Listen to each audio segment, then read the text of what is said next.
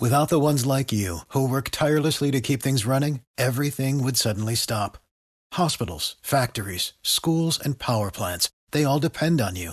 No matter the weather, emergency, or time of day, you're the ones who get it done. At Grainger, we're here for you with professional-grade industrial supplies. Count on real-time product availability and fast delivery. Call, clickgrainger.com, or just stop by. Grainger, for the ones who get it done.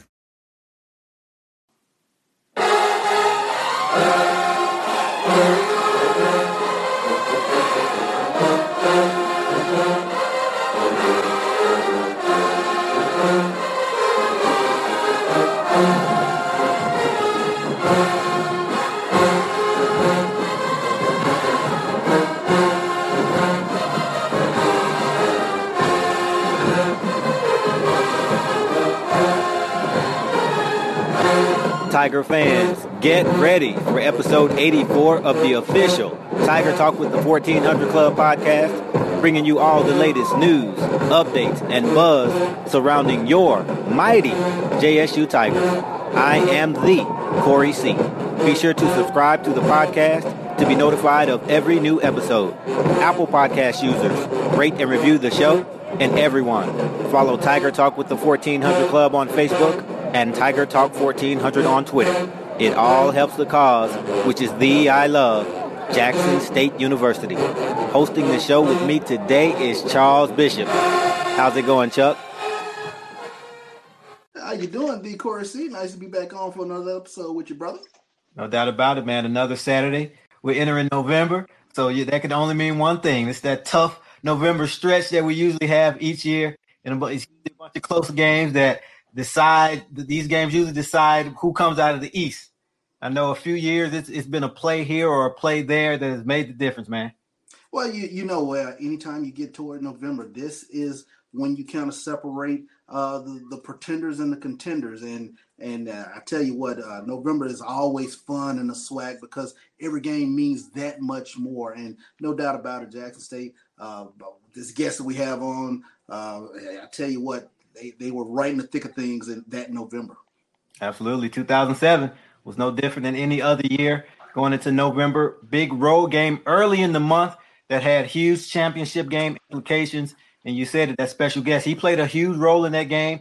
He is a 2007 SWAC championship game defensive MVP. He is a 2008 first team all SWAC selection, and he is a retired NFL veteran. Of course, we're talking about Dominique Johnson. Welcome to the show. How y'all doing? Well, welcome in, buddy. Man, hey, it's nice to always talk some football. Absolutely. I know football has been a huge part of your life, and we want to get into all that. We're going to take it back to your younger days and bring the audience up to speed with what you're doing today as well. But let's rewind. Let's go back to that game that we just spoke of. It was November 3rd, 2007. As I said, a big game on the road. Huntsville, Alabama, always a tough place to play. Those Alabama A&M Bulldogs, always a tough matchup. And this particular game was to determine who would represent the SWAC East in the championship game. And going into the game, you guys were 6-3 overall, 6-1 in the SWAC. Bama A&M, they were 7-2. They were 5-2 in the SWAC, so pretty evenly matched, two evenly matched opponents. High scoring, back and forth game that you guys pulled out in overtime, 43-40. So, what are some of your recollections of that day? Man, I actually have watched that game several times, and when I agreed to do this podcast, I was able to find a link on YouTube, and I rewatched the whole game. So I have a real good recollection of the game now. But it was a good game. We both were tied at 5-1. It was pretty much going to determine who was going to the SWAC championship, regardless. So whoever would win would be able to have the tiebreaker. And they came out on us. They jumped out on us fast. They went to a 13-0 lead. We ended up bringing it back, getting it in close. I actually gave up a big play. We ended up, 19-8 at halftime. Mm-hmm. And then the Jimmy Oliver show, the third quarter, we went from 19-8 to 30-19. Like Jimmy just took over and did what he does. But They made some good defensive plays. They was able to return a fumble by Jimmy and to tie the game up and end up taking the lead. We had the score with minutes to go with Edward Lee. The score with minutes to go just to get in overtime. It was a fun game. Yeah, it was. I'll never forget, man. I was at a wedding reception and everybody was listening to it on the radio. You talk about a fun game, but you know when we take a look at that game, you guys defensive unit, you came in as the number one ranked defense in the conference. But you were up against the number one offense in the conference at the time. They had the guy Kelsey Luke, Ulysses Banks was another big time player for Alabama A&M. But what was your mindset going into the game against an opponent that can be so explosive? Well, what's crazy about that year is, if I don't know many people recall, we opened the year up losing to D2 school and losing to Delta State. Mm-hmm. So we opened the year up on a down route and we ended up winning some games, losing some games, and then earlier in the year in SWAC, when our one loss that year, we lost to Prairie View in Prairie View. And what was so significant about that game is, when they say you're building a team, sometimes teams go through conflict. Well, after that game that week, the defense ourselves were fighting each other, and I'm talking about a literal fight. And this is inside information, but we were fighting in the weight room to where the coaches had to break us up. It was the defensive line versus the secondary. It was us against them. Like y'all didn't get to the quarterback, and y'all giving up. And D-line was like y'all giving up big plays. So that conflict, though, I think brought us together.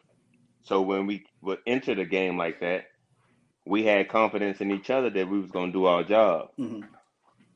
And sometimes that'll happen. Sometimes those sorts of things kind of brings a team together, huh?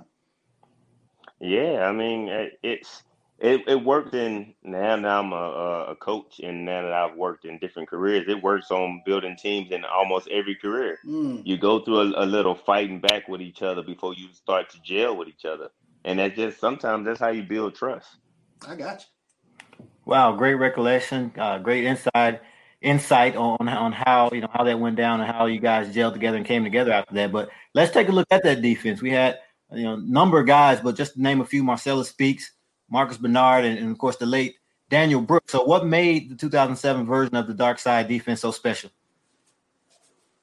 We were blessed with transfers. That's one thing I don't think anyone can ever take away from Comedy. He was able to get guys to come and play for him from major D1 schools. I was a Power 5 transfer myself, but we had Brooks out of Tennessee. We had LeBros Hedgeman out of Notre Dame. Me came from Missouri, and Chloe Clark came from Mississippi State. We had a bunch of different guys, but Speaks was like having a coach on the field. Speaks, and we call Coach Comedy Big Coach. Speaks and Big Coach literally sat down all the time and watched film together. So everything that Big Coach wanted to do, Speaks already knew. Mm-hmm. So he made a lot of those adjustments for us, and we didn't have to worry about it. We knew if we didn't know something, Speaks knew it, and he got a line right to make it happen. It was nice to be in that type of situation because we had the pass rush up front, and it made our job easy at the back. But I mean, those were some of the bigger names. But you had guys like Willie Williams. We call him 2-7. Me and Willie worked together.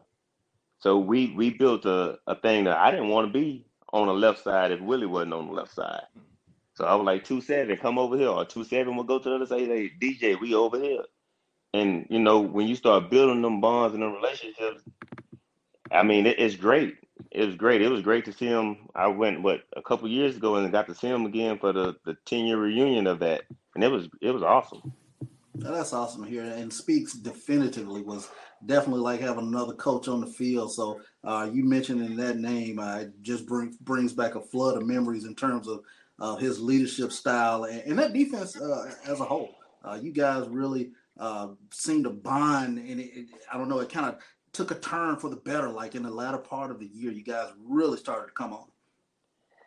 Exactly. That conflict after that Prairie View game when we had D linemen fighting secondary people, and that ain't always pretty, but that we were fighting in the weight room because everyone wanted to win, and every individual section, the front end, the D linemen, the linebackers, the secondary, was all like their own family. So at the times when your family, it's the same as just saying Jackson State versus Alcorn. Whenever Jackson State is enrolled in a fight or a conflict with Alcorn, everybody from Jackson State is riding with Jackson State. The way that scenario worked, everyone, all the D linemen was like they was like blood brothers. Like you're not gonna say nothing to one of us without dealing with all of us. Right. And that conflict, it ended up happening, but it built us up. No. I felt like it brought us together into where, if we can get down versus each other, we ought to be able to get down versus everybody else with no question asked. And I think honestly, that's the turning point in what that defense became. Man, that's awesome stuff. That's awesome stuff. Now, I mean, let's get into your background a little bit and how you got to Jackson State now. You prepped at Lamarck High, which is, part of that Gulf Freeway corridor of great football. I mean, when you start looking at that Gulf Freeway corridor, you're talking about Lamar, Texas City, Dickinson, Galveston Ball. I mean, you talk a little bit about that area in terms of just the type of football that you guys play down in that area. Man, I grew up watching Lamarck play Tech City, where the tickets sold out on Tuesday. It was standing room only. In 1997, both and Lamarck and Tech City were in the same district. Lamarck beat Tech City that year, but they both won state championships in 4A. Ball High has one of the highest rates of putting NFLers in the period. Especially for a small town like that. You have the great Corey Hamptons out of Ball High. You have different guys like Patrice Alexander played a few years. Tim Denton played a few years. I mean, you got the Popes, the Rashawn Popes, them guys that came out, and one of them played at Alabama. But they're all coming out of Ball High. And then, it's a very big tradition. Lamarck, the school I graduated from, they're one of the perennial powers. They're having a few down years right now. But when the hurricanes and stuff hit, if you're in Texas or keeping up with Texas football, that area is down right now. Yeah. I'm working at Dickinson, and they call us the Lamarck of the North because it seems like all the kids from that area, instead of staying home traditionally, they're coming to Dickinson. Sure. Which is a good thing, but we're still trying to turn the corner, and we're still trying to get some of that perennial talent that we had. But where I'm from, you don't stay in those towns. You get a little money by working in the refineries, and then you move to League City, Dickinson, or Houston. You don't stay down there no more. And that's what's been happening. That's very interesting. Very interesting point you make. And you mentioned, you touched on, at one point Galveston Ball probably had more NFL players than any other U.S. high school. But, I wanted to ask, what is it about the football that's played down there that really prepares you guys for college? Because it's a gritty, hard-nosed sort of football that you guys play in that little area outside of Houston, down in that Gulf Freeway corridor. I think it's just really just being. I'm gonna sleep blatantly and watch my words when I use it. It's a bunch of kids that see sports as their only way out. It's a bunch of kids. I was one of them kids. Grew up on Section 8. I was first college graduate, first generation graduate out of my family. I'm definitely the first one to leave Galveston County when I left and went to Missouri. But it was a lot of kids like that. Like if you notice, just working in the school system now, like I do, a lot of them schools are giving free and reduced lunch to all of their students because that's the type of backgrounds that are still there. And a lot of them kids grow up knowing I got to either get out this way or get out through school. Sure. So I think that's the reason why, especially during that era before me, and then right around my time, where everyone was just kind of hell bent on, let's get out of here playing ball. So I think that contributes to a lot of it. It was a way out for a lot of us. I see. Good point. Interesting. Right. Great story, man. And that's exactly what you did. You said you went on to play football, a scholarship. You signed with Missouri out of high school, but ultimately transferred to Jackson State for your final 2 collegiate seasons. So when you were looking for a new home and when transferring, what attracted you to Jackson State? Man, this is it's a true but very, very funny story. To be honest, I was going to go to Tennessee State. Wow. I had my mind set to go to Tennessee State. They had Dominic Rodgers-Cromartie there on one side. He was getting NFL looks. He ended up being a first rounder. They had an NFLer that played corner and named Randy Fuller, played for the Steelers, got a Super Bowl ring and everything. He was the corners coach. I was like, man, this is the place for me to be. Mm-hmm. And then the recruiting coach, the coach that I had, was like, you can come to Tennessee State and be the next Dominique Rodgers-Cromartie. I was like, I don't want to be the next. I want to be myself. Wow. So that really kind of opened my eyes to other things. And then I got to looking, and I was like, okay, I know I want to go to HBCU. I had already did the PWI. And I got to look at the different places, and I was like, I'm not going to Texas because it'd be too close for me to go home. And if I go home, I may not stay in school. So that's why I chose not to go to any Texas school and chose not to go to Louisiana. So I said that Baton Rouge is way too close. Grambling was still too close. So, I kind of made those decisions. Like, let me put myself somewhere where I can still play at home and my mom and them can see me, but I don't have a chance to go home and not be able to leave and come back. So I ended up picking Jackson State, but it's funny, and I'm just gonna be honest. Daniel Brooks was my host. He took me out to Terry. We was in Terry. We was in Terry. We had a big bonfire going. Had some people out there. We was enjoying ourselves, and he was like, "Come on, we going out." And being honest, he took me to free lunch, and I walked in free lunch, and I had never seen that many Black people having a good time without it being no drama. And I committed to going to Jackson State in free lunch. That's a great story. Wow, that's great stuff. That's great stuff. I can believe that though. From going to free lunch myself. Yeah, I mean, and that's a true story. I told them that sitting in a section, like, yeah, I'm gonna be here. Mm-hmm. All right, so I know some of our recruiting coordinators listen to the show, so you're getting some inside info on kind of what it takes to get these kids to commit. Exactly. Oh man, great stuff. I guess you kind of answered this question. I mean, in terms of you said that you kind of had in your mind you were looking at a HBCU, and Tennessee State, of course, came up. But did you know much about Jackson State or the SWAC, or did you have any sort of inkling that the SWAC would be what it was?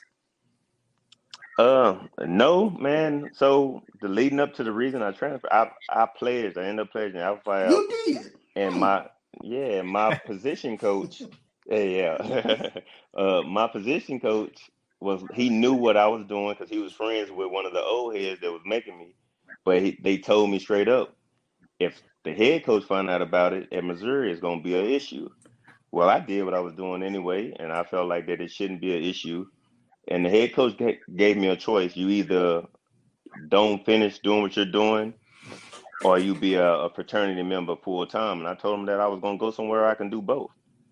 So I got to looking somewhere and I felt I didn't want to have to encounter that issue with me wanting to be in a fraternity and there being an issue with football. So I started looking into the South for sure. Like, okay, let me look into the South. Let me find me a Black school or something that I can deal with. And then I knew of the SWAC because I know how sorry Texas Southern is, and I'm not going to hold that back.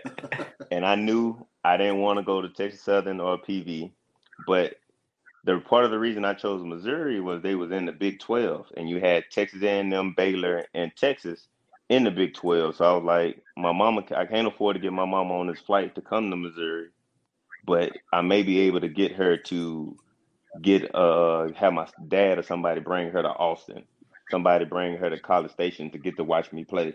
So I said that was a big thing I wanted to do. I was gonna pick a school to where I could play versus another school in Texas. So that's when I kind of settled on the SWAC. And again, it was more of a distance factor. Anywhere that I could have got home close, I probably would have stayed. I see. So I picked a school that I couldn't just jump up and go home. That's interesting stuff there. And I guess the question comes up, was there, going from Missouri to Jackson State, was there any sort of culture shock? I know you mentioned being in freelance, but there was another Lamar guy, Larry Curligan. He went from University of Houston to Grambling, And one of the things that I've listened to him talk about was the competition or the quality of the competition in the SWAC was quite high, and that kind of took him by surprise, especially from a skill position standpoint. But what was your sort of take on that? From a playing on the field standpoint, yes, it was different as far as the D-line play. That's the big difference between HBCU and Power 5 schools. It's in the trenches. The D linemen look different. 6'4", 300 pounds don't look the same at Texas A&M that it would look at a Jackson State, if you get what I mean. But what I did enjoy was the quality of the athletes. Like you have, I believe the name is Chauncey Spiller that was at Alcorn. Charlie Spiller Charlie Spiller. Charlie Spiller. Charlie Spiller. Charlie Spiller is a hell of an athlete, and I knew, and he told me to come up. He'd be like, "Come get on this line." I'm like, "Bro, I'm not going to try and press you and be in this foot race all day. So I'm going to play over top and do that." And I think the difference and I don't know his situation, so I'm not using him specifically, but I think the difference is what kids are doing in school. Like I never had an issue with schoolwork, so I qualified quite easily. So the athletes is the same, but is the quality of work you're doing in school, is that equaling out to be the same? I think that Charlie could have played at a big D1 school, and I don't know his grades at high school was for him, but I know it's a situation where there's a lot of athletes that could have went and has the talent to play at a bigger school, but didn't do the grade works and didn't do the groundwork early on in high school in order to qualify to go. So, and that comes down to the biggest factor. That was really the biggest difference between any of them. Some of us, we did some of the groundwork so we can go to a D1. But the talent level at the skill, especially the receiver spots, was the same. Quite frankly, I think I've seen some better athletes at the HBCU. Wow. Interesting stuff. And we've heard that before. I mean, we've definitely heard that from others. And that's what it is that you don't see the big name quarterbacks. But I mean, I can tell you this. If I wasn't a football coach, and it's the one game I probably never miss if I didn't have to coach football, Southern versus Jackson State. I will never miss that game because I was telling someone, I said, that's the only game where I realized, man, the bands play all day, and you actually hear the band. Like when you're in the game, you generally don't hear the crowd, but when you hear the bands going at each other the whole game, I was like, man, that's just the best atmosphere ever. Wow, that's awesome stuff, man. Yeah. Now, once you got settled in at Jackson State and even in Mississippi, what was it like for you? Just the student life and of course, playing in the SWAC as well. Man, I wasn't one of the people that was on the yard or none of that, and I think that's probably the only thing I missed out on at Jackson State. I came there like I'm on a mission. I got 3 semesters here. I'm gonna play my last 2 years, and then I'm trying to chase this NFL dream. So I didn't really hang around on the yard. I was basically fending for myself. I came down, got an apartment, which probably wasn't the smartest thing, but when you're 21. You think you grown, you out here, you gonna make it happen. It's amazing how I can make $40 last for forever, but can't make it last one day now. It's just that's funny, huh? It's just tremendous. It's tremendous what you can do, man. I was never the person that had to do all that standing in line, obviously, because I was on a scholarship. But I remember the Tiger card and all the places you can use your card to go to. Like that's the only places I think I ate at the whole time. Because that's one thing. That's another difference. I wasn't prepared to have to wait till mid-October till you couldn't drop the class no more before you get your refund. I was not. That was lost. I was lost upon me. Oh yeah. So you mentioned the Southern game. What were your most memorable games or rivalries while you were at Jackson State? And like I said, you really had mentioned just the atmosphere of the Southern game. I mean, could you just talk about playing in that game and just the whole environment and atmosphere of Jackson State v. Southern? I had what, 2 games versus Mhm. Southern. 2007, the year we won SWAC. I had a real good game. We was down there, and we call it Beirut and Baton Rouge. We was in Baton Rouge. The bands was jamming, and we won the game. And it was, we did to go home. It was just great to be there. Then in 2008, I didn't have such a good first half of that game. That ain't a game I really like to talk about, but it's the story of it. If when you're playing there and you're in a small school, and I know we're going to get to this stuff, but we're at a small school. Any NFL guy that come through, everyone knows who they coming from. So every time an scout pulled up, I was leaving class. Oh, so and so is here for you. So and so is here for you. Uh, NFL scouts, I'm meeting with them one on one, and they're saying we want to see you do X, Y, and Z. So going into that Southern game, I hadn't had many people throw at me. I was a preseason All American and highly ranked. That they had a real good receiver there, and the very first play of the game, they threw a fade, and I thought I intercepted it. They called me out of bounds. I told the receiver, "You cooked. You done. He not throwing it to you no more." The very next play, he had hit me for like a 60-yard bomb. Mm. So it was one of them experiences. I had a very bad half, but then turned around and had a good second half when I stopped trying to do what I needed to do to get to the league and just started to do what I needed to do to be successful on the Mhm. field. But the experiences besides that in the SWAC championship game, I mean, those experiences that I had there is some of my biggest life lessons on how to deal with adversity, how to struggle. Like my first semester there, I worked at the Coca-Cola factory at night and then woke up left there at 6 o'clock and went to workouts and slept during the day. Mhm. That was what I was doing because I had got that apartment and I wasn't in school that summer, but I was there working out. Mhm. I mean, but that's where I built some of my biggest bonds and relationships. Like I'm cool with Keith Camp Mhm. and LeBros Hedgeman. LeBros, and this is I'm not afraid to say LeBros family kind of took care of me that summer I first got there. Mhm. And that's some of the things that you go on to cherish in life, Right. and some of the lessons that you was able to fight through and get through it now. And I wouldn't be able to get through that today, obviously, because I got kids. But being a single 21-year-old young man, just living life, having Mhm. fun, it was a great atmosphere, man. I wouldn't trade it for nothing. Awesome. Awesome That's stuff. tremendous insight, Dominic. No Good doubt. stuff, man. And then you've talked about your NFL aspirations, throughout this show, and you were fortunate enough to go on to play in the NFL. Some believe that the HBCU athletes are at a disadvantage in terms of their chances of going pro. So, what would you say to that, and what are some of the reasons you were able to make it? Issue, well, not issue, but first thing first, if you can play, they will find you.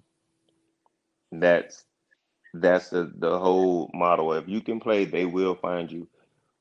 But you have to understand, you got to go in there with a chip on your shoulder because Jackson, if just being honest, Jackson State and Florida State are not looked at in the same eye of the beholders. They feel that the talent is different or your level of talent that you played is different. So you have to you have to go in and understand that everything I do has to be on point when it's time to go. What I mean by that is, and I'm gonna use the example, and me and Alfonso talk to this day. I went out ranked number 5. Alfonso was ranked number 1 as far as corners, but he played at Wake Forest. I played at Jackson State. Our combine numbers were very, very similar, but because he played against more recognizable or higher talent, it was easier for them to gauge what his NFL talent was opposed to what they felt mine was. Mm. So, and you know, you hate to admit it, but that's what it is. After the first, second, and maybe the third round, them people guessing. Hmm. Right. They know who the first rounders are, what they want. They know kind of who the second rounders are, and even then, in the second round, people reach. They may take a chance on. I'm trying to find the next this person. I'm trying to find the next that. After the third round, they're still kind of reaching, but the fourth through the seventh round, them people are Mm. guessing.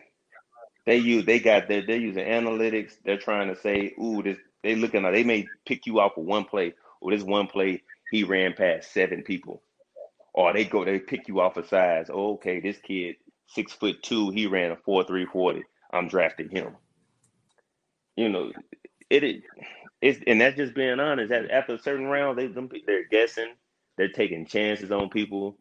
And I went undrafted, I played longer. I was able to vest when I know guys that was drafted in the second round who didn't get past year Mm. 3. So, the HBC route, it can happen. You can be a first rounder going out there play a ton of years, but you could be a Shannon Sharp. A lot of people don't know that he was the HBCU guy, even though he tells them all the time, undrafted, Hall of Famer. Then you have the Jerry Rices. He was drafted, but you got Jerry that made it. You got Walter Payton. We got 4 Hall of Famers out of Jackson Right. State. But back when they played, they couldn't go to the Alabamas, the Texas, those type of schools. So all of them had to come this route.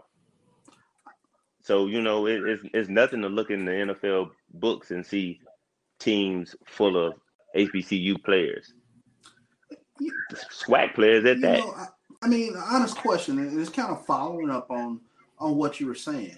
Do you feel like you would have had the same opportunity had you gone to Jackson State straight out of high school as opposed to getting a couple of years at a Big 12 school?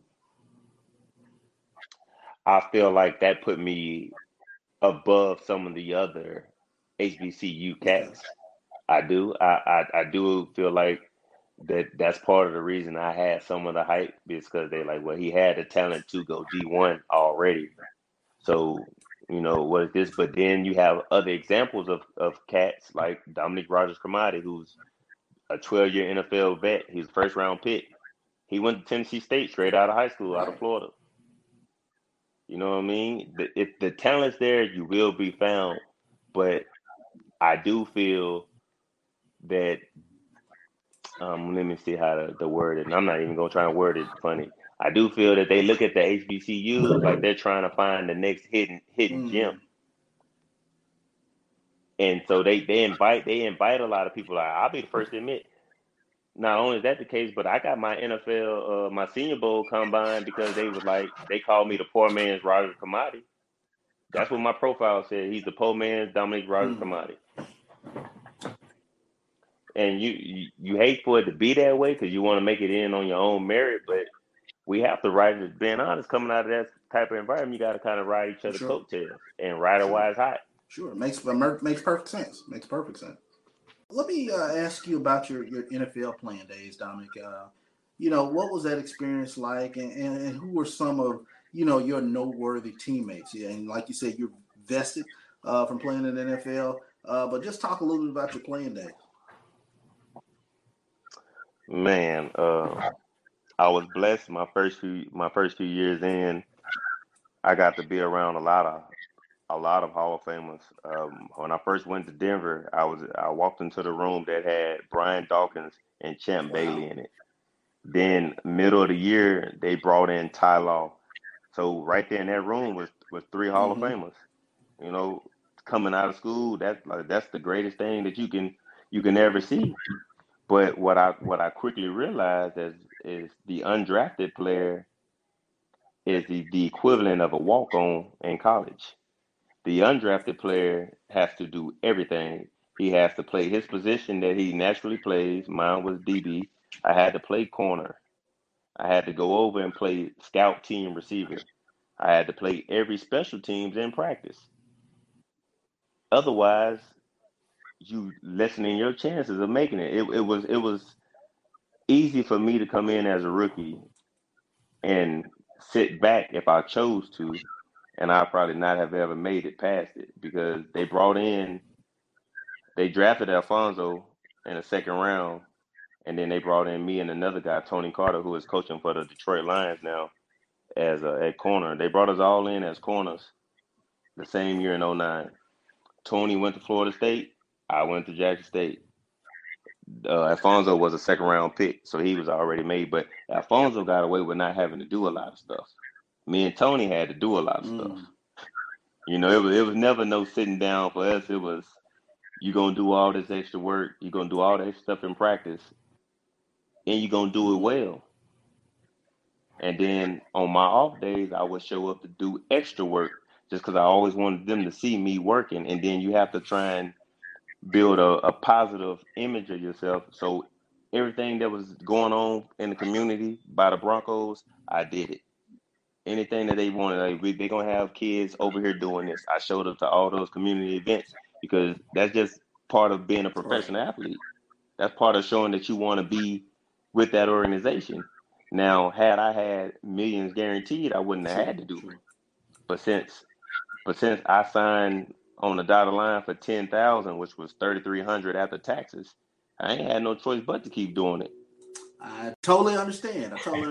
And when you reference Alfonso, you're talking about Alfonso Smith, the guy who set the ACC record with 21 career interceptions. Okay. Yes. Okay. Sure thing. Mm-hmm. Yes, sir.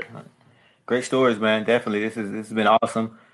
Before we let you go, though, we'd be remiss if we didn't talk about it. It's the thing that's actually being talked about around the country, and you being an alumnus of Jackson State, and me following you on social media, I know you've been pretty excited about it. We are talking about the hiring of Coach Prime. So just kind of walk me through your thoughts on that, and beginning with when the speculation was out there, did you believe it, and how did you feel when it came true? Initially, so this is some more insider stuff. Initially, when I heard it, I ain't believe it, but I called some people. I know some people. So I had been having someone keep me abreast of what was going on. So I heard when he was there, and I was like, man, if we get him, it's gonna be a big move. But how are we gonna pay for him? The $1 million question. So yeah, how are we gonna pay for him? So I was, however we did, we worked it out. But I understood the power it has in having a man of that stature be at Jackson State. Like it was already showing immediately once you hired him. All the different media outlets that started covering it, all the publicity Jackson State got and started getting. I mean, it's great for Jackson State, the way that they're going to be shown, the publicity they're going to get out of it. I just hope and pray that he stays at least through his contract, and he's able to be successful, because everyone's, especially in the SWAC, everyone is looking for him not to be successful. They're itching to say, D Jackson State, y'all paid all that money for nothing. Y'all got all this fame for nothing. But I truly believe, having met Deion several times and having seen how he is, because I refereed in Texas too, 7-on-7, and Deion's son plays 7-on-7, and Deion is the offensive coordinator of that 7-on-7 team. So that Coach Prime, that swag that everyone is seeing, that's his persona. That's him all day. That's how he is. He's at 7-on-7 with his chains on, with his shades on, calling plays. But he's not there signing autographs, trying to be the life of the show. He has his iPad in and he's coaching. He's coaching. Yeah. I mean, he's truly involved in the coaching scheme. He's coaching everyone, good and bad. He's talking. Obviously, when kids see Deion, and I've been on the field as a rep, but kids see him and they do something against him, they start talking crap to him, and and he's coaching them. Wow. He's coaching everybody, and that's his demeanor. And to a man, I have a son that I have in high school, and I'm telling you, I've asked Deion straight up, like, how are you doing it? How are you doing this coaching your son? Because I coach my son, and it's hard to take home, to split the difference between home and football. Like we can get into it on the football field, and sometimes it can leak into the household. So I asked him straight up, how have you been able to do this? Okay. And he gave me some great advice that I'm actually working on and trying to implement in place. But I think it's a great hire. I'll be honest, I didn't like all the publicity of all the big names as coaching staffs, because just because you have a name don't mean you can coach. Sure. You know what I mean? All the best players in the world don't mean they're good teachers. Some of the best teachers is guys that have never played the game. And I think, and just being honest, I think where Jackson State has faltered at in years, and it started with Comedy. This is one of his issues I had. He was able to get so many of us transfers in that could play immediately, but he never developed. And whoever comes into Jackson State, in order for them to be successful a long time, we got to start developing kids instead of always bringing in transfers. But do I think that we may have to bring in some guys early to help so it won't be so inexperienced? Yes. But eventually I want them to be able to get you out of high school, develop you, and turn you into that byproduct that's gonna go to the NFL. Sure. Understandable. Dominic, I'm going to ask you this question. What do you think having Coach Prime at Jackson State will do for Jackson State's recruiting efforts? He has the name, man. Just being honest, he has the name that he come in your house. Your mama a fan, your daddy's a fan, your aunties and uncles are a fan. Heck, especially my generation, we were fans. That's going to bring a lot of recruits in. I think he's going to be able to get some people that's going to trust in him, that's going to come and try. But what is going to have to be, they're going to have to be accepting, and this is going to be the fallback. They're seeing glitter and gold when they go see these other schools. They're getting picked up. They're getting fed this filet mignon. They're getting a A1 recruiting experience, where sometimes you go to a smaller school and they're not able to do all of the A1 stuff. But I think his name is going to bring an influx of money and opportunities for him to improve the recruiting aspect of what's happening down there. Okay. Now, obviously, kids are sold on uniform. I'm just being honest. My son loves Oregon because of their uniforms. He don't know nothing about their facilities, but he loves Oregon over the uniforms. But you have some kids that pick schools over facilities. Mm-hmm. And I'm just gonna be honest. I picked school over. It was a Power 12 school. I was like, I can go to a Conference USA school because I got in the Rice. Or I got in Louisiana Lafayette. I can go to one of them schools, or I can go to a P5 school and play and be on TV all the time. So different kids pick school for different reasons, and a lot of kids aren't going to be picking school, just being honest, to go to school. A lot of kids aren't picking. A lot of football players aren't picking school because you have a good journalism program, you have a good engineering program, you have a good any of that. They're picking school off uniforms, off their friends are going, off a whole different lot of things. And I think his name is going to bring some people there, but ultimately what he does, and I can't wait to see him put a good team out and we go pop a Power 5 school, because that's what's really going to bring the kids there. And I think it's going to take a couple years, but I think Prime's going to get it turned around. I understand his commitment to what he's doing right now with his son in Texas. I would take that away from no man, but I like for the whole staff to already be there. Mm-hmm. Gotcha. All right. Well, hey, we appreciate this. This has been an amazing interview. We love the honesty. You're brutally honest. You're transparent, and I know the listeners are going to enjoy hearing Very refreshing and seeing what you're up to or what you've been up to. But go ahead and let them know what you are currently up to. Well, I'm currently a high school teacher and secondary coach at Dickinson, Texas. And y'all are Jackson State's actually recruiting one of my tight ends. Okay. So that's what he's the number one tight end in the class of 2022. Wow. So he got his offer. So every time I see him, I'll be like, man, you going to accept Prime offer? You going to accept Prime offer?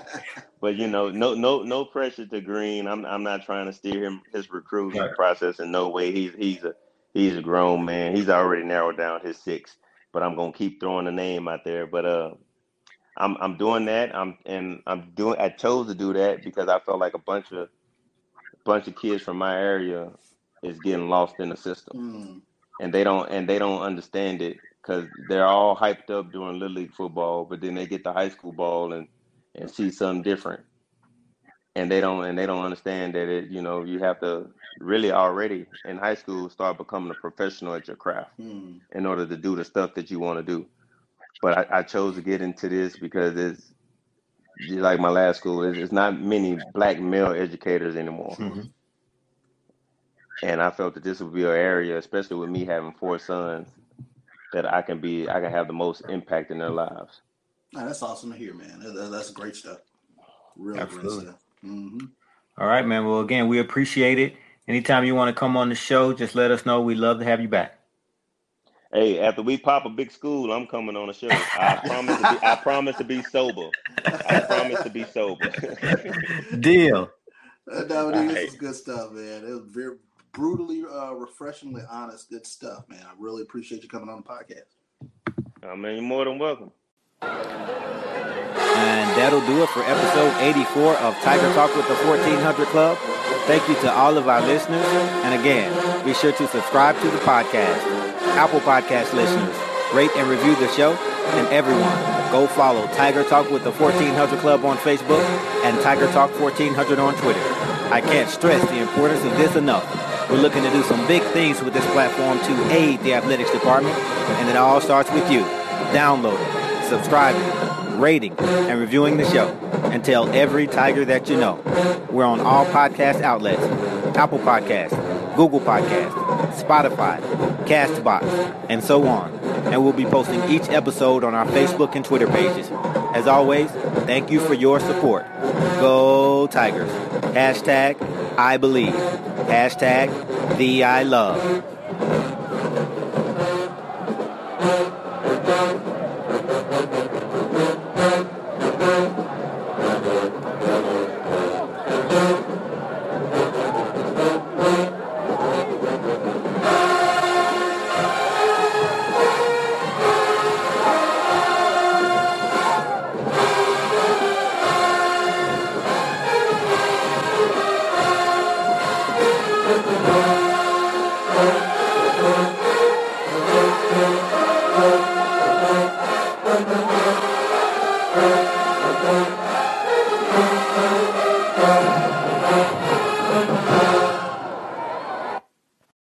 Without the ones like you, who work tirelessly to keep things running, everything would suddenly stop.